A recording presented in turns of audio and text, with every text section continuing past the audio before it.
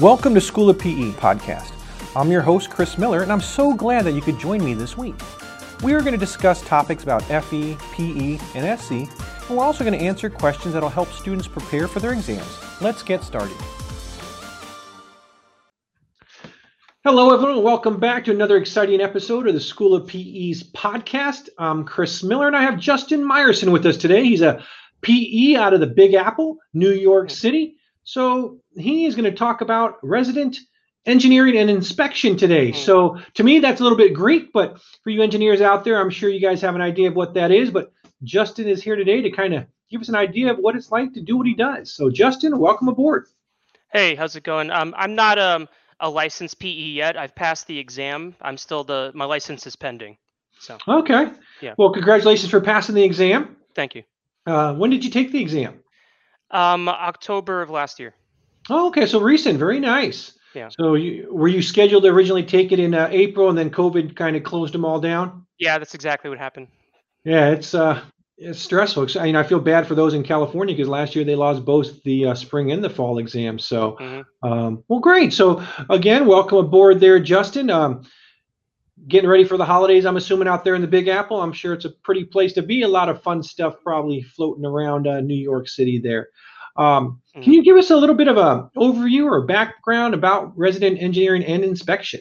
Yeah, so for construction sites, for the field that I'm in is for New York City agencies like the New York City Department of Design and Construction, New York City Department of Environmental Protection, that often consulting firms are hired to manage construction projects. So typically you have like a competitive bid system where the low bid wins, and then the contractor has a contract to go and build the project. And so the engineering team, the REI services, they go into to help manage that project. They help with contractor payments, make sure that there's a site safety is followed, and make sure that the project runs smoothly. So it's managing the project on the engineering side. That sounds exciting. So a little bit of engineering, a little bit of project management, kind of all meshed into one. That's pretty cool. So let me ask you, so who oversees recruiting and hiring for resident engineering and construction inspector positions? Well, I was hired by an MWBE minority firm coming out of college, graduating from NJIT. I got a master's in civil engineering, and so I was recruited off of like Monster. Oh, okay. But it's there's consulting firms, and so it's you could be hired by either a prime consulting firm, or in New York City, they often have minority and women business enterprises where a percentage of the contract will go to one of these MWBE firms, and that's the firm that I belong to. It's an MWBE firm. Very cool. So you said NJIT. I'm very familiar with it. A great university out there in Jersey. Actually, 3 of our instructors that teach for our review courses are actually they teach for NJIT. So maybe you've had them in your classes while you're at NJIT. So very good. Welcome. All right. So engineering's a exciting field. Every day can be different. There's so many different things you can do. You got civil, mechanical, chemical, all those out there. So there's many pathways that you can take, in engineering itself. So at what point did you realize that, hey, engineering is the way I want to go? Well, actually, I started out in college. I went to Rutgers University for my undergraduate, and I started out as a mechanical engineering major, and then I switched to civil engineering, and then I switched to physics, and I got an engineering degree and a physics degree. So I didn't know what I wanted to do when I was younger. I wasn't trying to get multiple degrees. I was just sort of figuring out what I wanted to do for my career. And then later I did some physics research at Rutgers. I got a master's in physics. Oh, wow. And then I taught high school physics for a couple of years, and that was not the right career for me. It's a very difficult job. I have a lot of respect for teachers. But after that, I went back to engineering, which is what I really enjoyed, and I'm pretty happy now. I really do enjoy being a part of a management team for construction projects. Very cool. You took a nice Yeah. journey to get to where you wanted to go, but it shows that you don't always have to know what you want to do. You Right. can, sometimes you go down a different path, and yeah, I don't blame you. Teaching is hard enough, but teaching high schoolers is a whole new beast of its own. That's for sure. A lot of Right. respect for those teachers out there. Um, well, I guess you could probably give some good advice. Since you didn't take a direct path to engineering. Hmm. So, let's say you're invited back to your high school Right. for a career day and a senior walks up to you and says, "Hey, Justin, I'm thinking about going into engineering. Can you give me some insight into what are some of the things I can expect along my journey to engineering?" What would you tell that senior? Um. Well, the thing is, for me, I had like what you have in your imagination about a job. It's often could be very different from the actual job itself. So it could be romanticized, I think, especially when you're in high school about what the career entails. In Right. high school, I actually went. There was some bridge design software. There was a competition that I did. I was like one of the finalists. I didn't win, but that got me interested in engineering.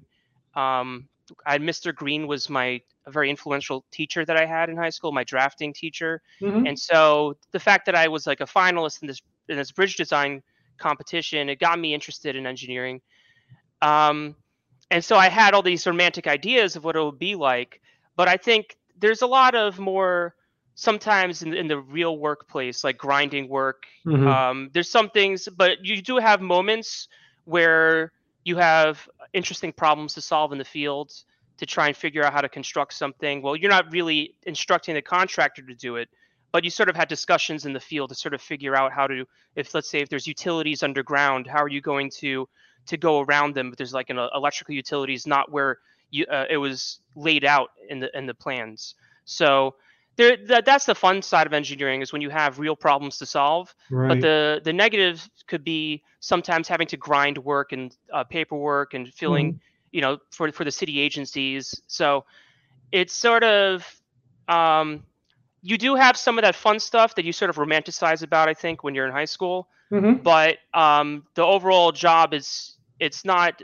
as it could be both sides of having some fun things to do, and sometimes it's sort of like a grind. So Yeah, I mean, it's well yeah. said. I mean, I think Hmm. you're right. I think a lot of times people get, and not just about engineering, but I think sometimes people get caught up on the romanticizing things that they see in a particular field, and they kind of maybe tend to overlook some of the more grindier portions that come along with Hmm. it as well.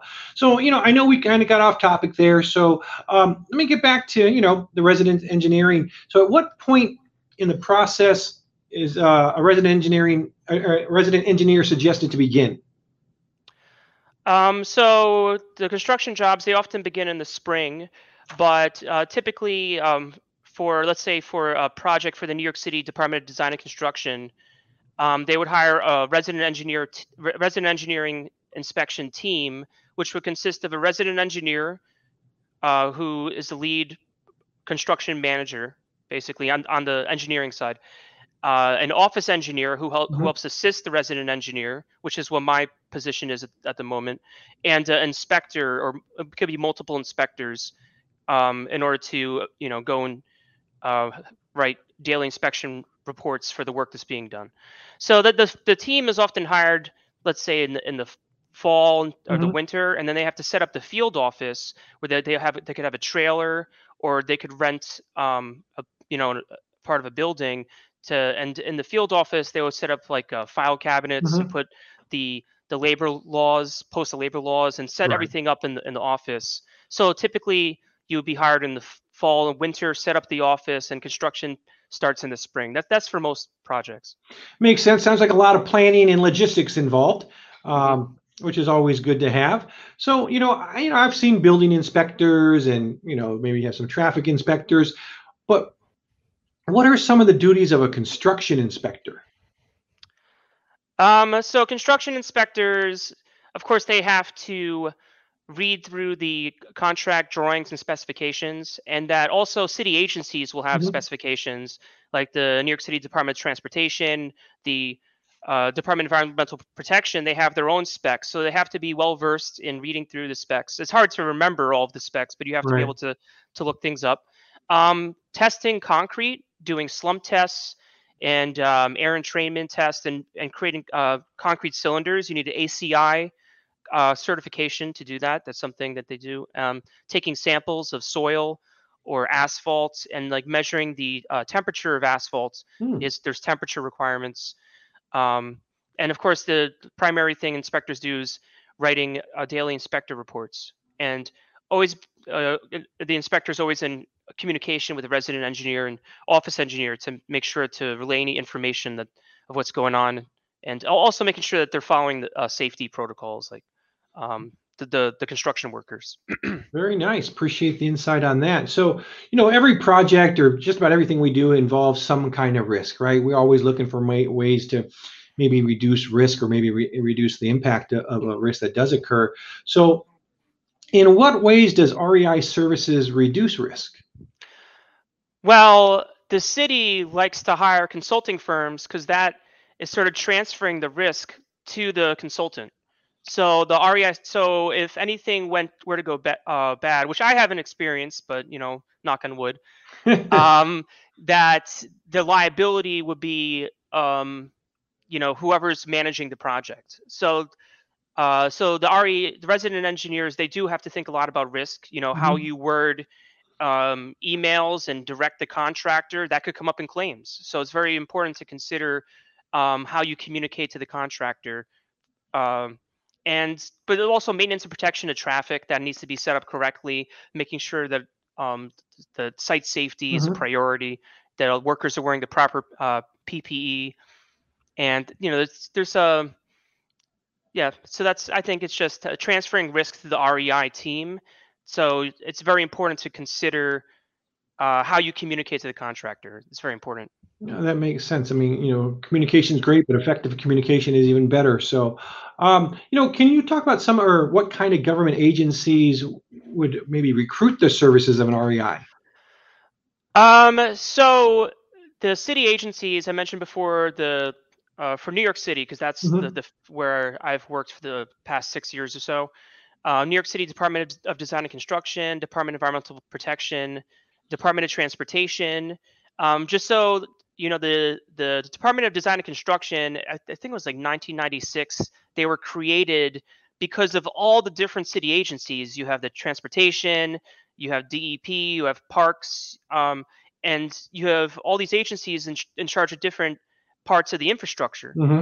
And so the DDC was created to be to an all-encompassing sort of to manage all the different elements. So you could have a project that you're repaving the roadway, Hmm. you're installing new catch basins and sewer, and you're putting in new trees. Which I had a project just like that in Corona Plaza in Queens, and so you actually have budget codes for each of these individual city agencies, Oh, wow. and so you have to and so the money comes from the different agencies, but then the New Uh-huh. York City Department of Design and Construction, they're managing this project that has all these different aspects from different agencies.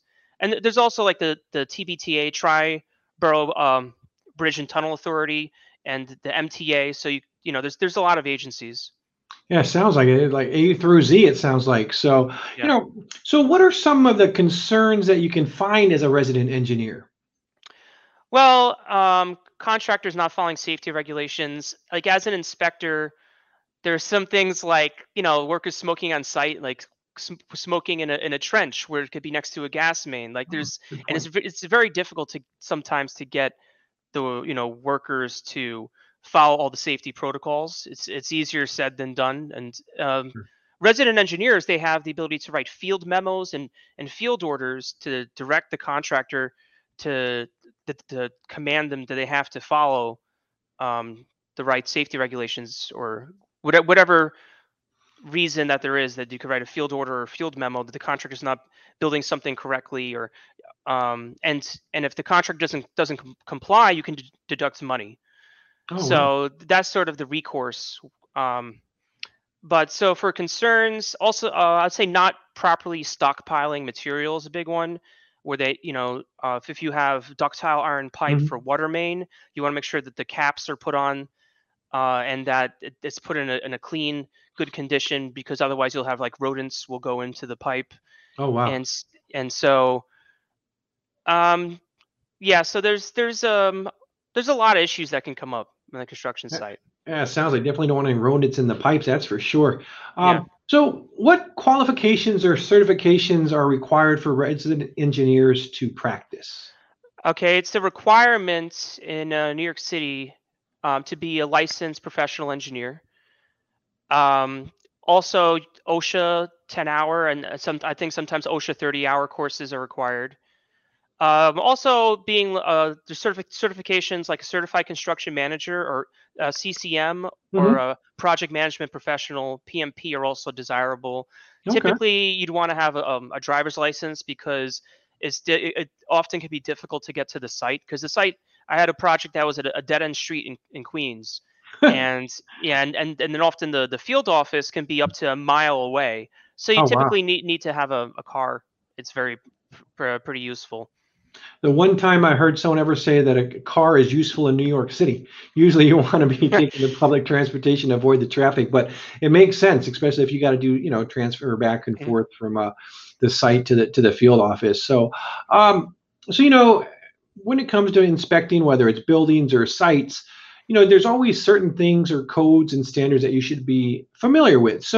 Asking you, how familiar do you need to be with construction and building codes as a Uh, resident engineer? yeah, so there are the codes. So they have New York City Department of Transportation. They have standard highway specifications. They have these big volumes of several, I think it's over 1,000 pages. And so they reference in the drawings, in the construction drawings and specs, they'll often reference these standards. And the New York City Department of Environmental Protection, they also have their standards for sewer and water main specs and for trunk mains and so there's a lot of different standards that one has to be versed in and but also just being able to look things up because there's so Mhm. much information it's hard you can't really know everything. Yeah, it makes sense. Makes sense. So, Yeah. are there any particular set of codes that you rely on the most? Well, the let's say I've done a bit of water main work and sewer work. It's the probably the New York City Department of Environmental Protection. They have water main standard drawings that those are relevant to. You're looking at those for when they're installing water main. Water main is a pretty large part of the work that's going on. I can imagine. So, when you go to a site or you're on site, what type of site safety indicators are you looking for? Well, I've mentioned before about like stockpiling. Right, Things right. that come to my mind are putting caps on rebar is a big one. They have straps for where they have like a backhoe they use to lift um, like the ductile iron pipe and other heavy materials. Those straps can get frayed and damaged. But also just making sure that workers have proper PPE Hmm. from the reflective vests, the hard hat, boots, and safety glasses when it's applicable. Safety is definitely important. So, we've talked Yeah. about, resident engineering, we've talked about construction inspector. One term I've heard you say a few times, and maybe you can expand on it, is what is office engineering? So that's my current position. It's basically like an assistant resident engineer is also a similar title. So it's really to help with all the paperwork, to help process payments for the contractor. You maintain logs for submittals, change orders, RFIs, and it's a lot of document control. There's writing meeting minutes, helping with engineering calculations. Sometimes you need to do like a quantity takeoff for some things. You help review the inspectors' inspection reports, and then also you could help with things like change orders and time Mhm. extensions for submitting those documents when. Um, and then what was I thinking of? There's also a punch list at the end of the project, and you have to help with that punch list of that's all where you go through a list of all the important items that were completed, like the water main, the Mhm. sidewalk, curb, and so you do that at the end of the project. Very nice. So, it sounds like a lot of the work that you do is on site. on a particular, area. So, COVID kind of struck us hard over, for the last 18 months or so. So how did COVID affect your ability to do what you do? Actually, I was working for a project for the New York City Department of Design and Construction, and that project was the funding was canceled due to COVID. Oh, And wow. so then I moved on to another project working for the New York City DEP that I'm a part of now, which is a resiliency project to upgrade the wastewater treatment plants in New York City to make them more resilient for future hurricanes. So this happened because of Hurricane Sandy in Yep. 2012. So basically installing flood walls, these concrete flood walls around the buildings, and making things waterproof, raising electrical equipment, installing new pumps. And so this is a part of the project that I'm part of right now. But yeah, so because of COVID, I got the funding for my project was canceled, and luckily there was another project that I was able to join right away. Oh, very nice, very nice. So, Mhm. today you've shared a lot of insight and some great information when it comes to resident engineering and inspection. But, kind of come to the close of the podcast. I always like to try to have a little bit of fun with the guests and, Mhm. maybe talk about some things outside of engineering. So, holidays are coming up next week. We got Thanksgiving here, and New York's always a great place to be during the holiday season. So, are there any places in New York that you like to hit up during the holiday season, especially this Thanksgiving holiday? Any places I like to go for Thanksgiving? Yeah, like if you're just if I was coming to New York during the holiday season, and I said, Mhm. "Hey, Justin, where should I go during the holidays to kind of get the true experience of New York?" Well, Rockefeller Center, that's a pretty classic one. They have the tree. I think it comes up right around Thanksgiving. So that's that's when you're a kid, it's very nice to go there Very, for sure. very nice. So, what are your plans for the Thanksgiving holiday? I'm going back to my parents in Westchester County in New York, and I'm going to have a wonderful dinner. Yeah. Are you a turkey or a ham guy? Turkey. I don't eat red meat, but it's All all right, no, I'm a turkey right. guy. I tell you, nothing beats Yeah. the smell of a turkey bacon in the oven. Definitely. Absolutely. Well, hey, Justin, I appreciate you coming out here and spending some time with us. Love to have you back. I think what you do is a very interesting aspect of engineering, and I'd love to get into it a little bit deeper. So I'd love to welcome you back. To the rest of you, we'll see you next week. Have a wonderful Thanksgiving holiday. Be Mhm. safe and enjoy that turkey.